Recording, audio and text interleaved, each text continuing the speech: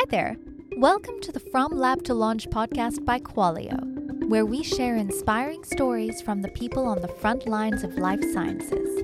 Tune in and leave inspired to bring your life-saving products to the world. Hey everyone, thanks for joining the show today. I'm Kelly from Qualio, and I'm your host here at From Lab to Launch. If you haven't already, please subscribe and give us a review on Apple or Spotify. We'd love that. And if you want to be on the show, please see the application linked in the show notes. We've had a lot of people reach out, and it's been a pleasure connecting with you. Today, joining us all the way from Australia is Courtney Brown, founder of the Millennial Group. You can read the full bio in the show notes, but a quick summary. Courtney has been the CEO of the Millennial Group since its founding in 2008. She's also a contributing expert of Digital Health Technical Advisory Group for the World Health Organization. She has decades of experience across customer, cyber, risk, marketing, technology, and digital transformation within financial services, government, and health. Good morning to you, Courtney. Good morning, Kelly. It's nice to chat with you today, and thanks for joining us. We love hearing how companies launch. Can you tell us about the reason behind the founding of the Millennial Group?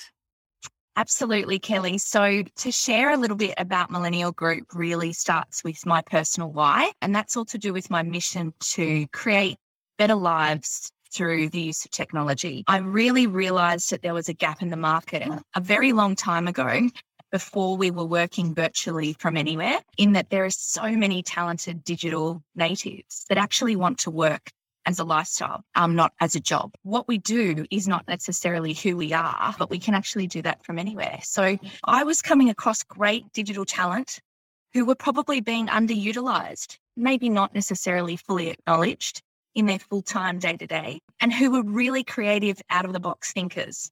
So it was really about starting a movement and building a crowd that could do meaningful work from anywhere. That's Millennial. Nice. That's exciting. What has been one of the biggest accomplishments of the Millennial Group as of today? So I think I probably need to speak to most recent events. And most recent events over the last 2 years have actually included supporting COVID crisis response. So never in this time in our history have we had more digital transformation in such a short period of time. And essentially uplifting digital platform services so that we can really respond to customer needs. So I would say that's the most meaningful. It's probably been the most challenging, but also the most pertinent work to protect people here in this country. Yeah. Definitely. That's that really has been the whole idea of scan a QR code to get anything, right? Has really been quite a change. It was so 2002, and now it's back with a vengeance. Exactly. Yeah, it's funny. We're still seeing that around the US, like in restaurants and such. You scan for your menu and it's so cute. I love watching my parents try to figure out the QR code and then pushing to make the menu appear and stuff. It's been it has been quite a change.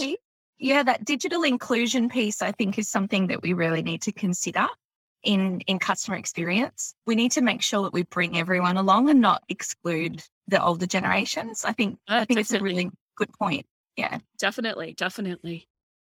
How do you see the Millennial Group growing or evolving in the next 5-10 years? I love that you asked this question because I can't tell you enough how much Australia is craving digital talent. If you have never been to Australia, get on a plane, come and visit us. We are a destination that is beautiful. We've got rainforests, we've got beaches, we've got national parks, but most of all, we have really amazing people with a really laid back culture. If I can say one thing, I am looking forward to greeting talent from everywhere across the world to come back to our country, which has been locked down for the last 2.5 years, and building really great things together. I guess our growth plans are twofold. One is to attract the right talent and build the right culture, but the other is really to make sure we stay true to our mission, which is selecting meaningful work. So that's something that we always do. We filter the work that we select to deliver through our value set, which really is about doing meaningful work together. Right. So speaking of very meaningful work, I know you're a contributing expert for the Health Technology Advisory Group for the World Health Organization. What's the key aim of that advisory group? For those who aren't familiar with the World Health Organization's strategic and sustainable development goals, basically there are a number of them. And what we're talking about here is their general program of work. And Sustainable Development Goal number 3 is to ensure healthy lives and promote wellbeing for all at all ages. One thing I'd really love to do is call out that the World Health Organization actually operates not normally always through paid contributions. So essentially applying to the Digital Health Technical Advisory Group is a very stringent process. So there's an application process. A number of World Health contributors actually need to endorse you. But then you actually become a part of a really meaningful group of volunteers. I'm not paid to contribute. There are standing members that are. And then what happens is you're encouraged to contribute as either a peer reviewer or often to contribute your lens of expertise. I started in e-health here in Australia in 2010, which doesn't seem like that long ago, but we were actually on a transformation journey then to really ramp up telehealth in this country because it wasn't that advanced, even though it was advanced in the US and other areas. And it actually helped us to almost leapfrog our digital transformation agenda.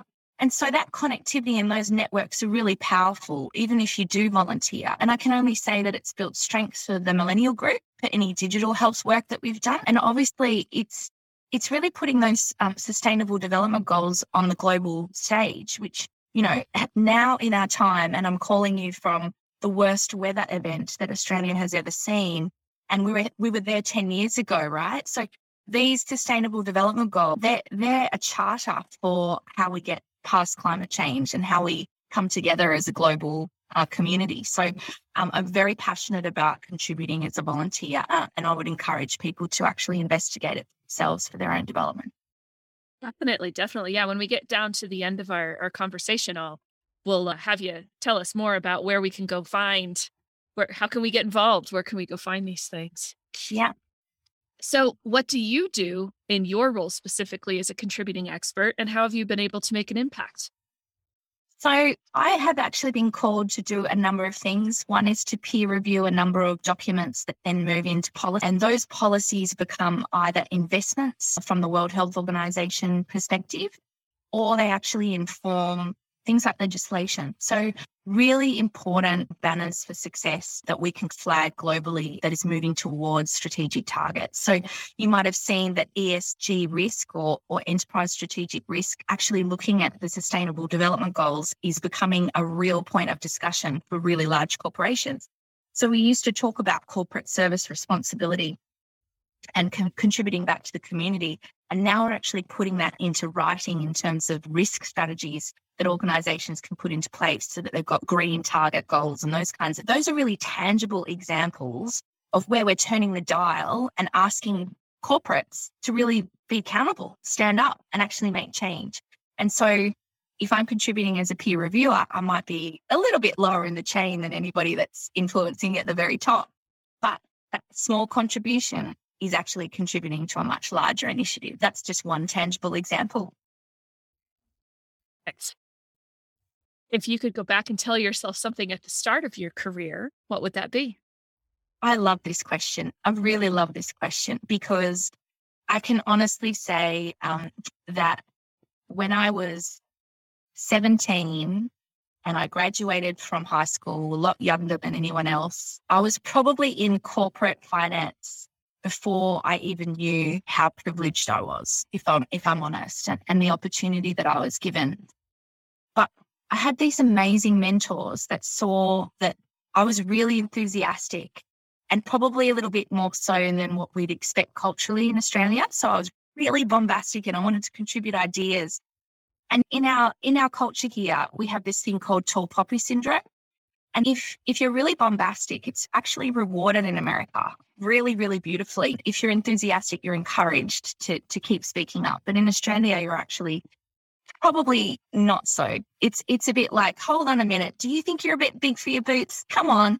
And I guess what I would say is don't be afraid to find your voice early because you will attract mentors into your network that will lift you up. And I'm really, really grateful that I've got a lot of male mentors that notice that enthusiasm and harness that performance talent. They've opened doors for me. They've introduced me to international networks. And so don't be surprised if your mentors may be a little bit different to what you anticipated a mentor would look, because that network effect in being able to help your career is something that can come from anywhere at any time. So that's probably the one thing. Keep your eye out for mentors. And the other is make sure you speak up, and your age should never be a limitation. If you are young, enthusiastic, and have great ideas, you can make really, really powerful change happen and create impact. So don't let that be a barrier. Love that message. I love that message. Yes. As someone who's also a bit bombastic myself in the quality space, I can relate. But yeah, finding the right path or a path even where that's an asset, that can be a real challenge. Yeah, absolutely. And I don't think there is a right path. We shouldn't hold ourselves to those expectations, because life is almost snakes and ladders. So it's a journey in whatever way it manifests in front of you, and nothing's ever right. You know, it's all experience that enriches your kind of thoughtfulness, I think. Yeah. I agree with you. Absolutely. That's a wonderful way to frame that. So where can people go to learn more, follow along, and connect with you? Yes, so you can find me as Courtney Brown Digital on LinkedIn. My Twitter handle is Courtney Brown CX, and our company website is themillennialgroup.com.au. Excellent. Thank you. Thank you so much for your time today. It's been a real pleasure having a chat with you. We'll look forward to continuing to watch and see the great changes that the Millennial Group is bringing about. Thank you so much, Kelly. Thank you for listening to this week's episode of From Lab to Launch, brought to you by Qualio. If you like what you've heard, please subscribe and give the show a positive review. It really helps us out. For more information about Qualio, our guest today, or to be a guest on a future episode, please refer to the show notes. Until next time.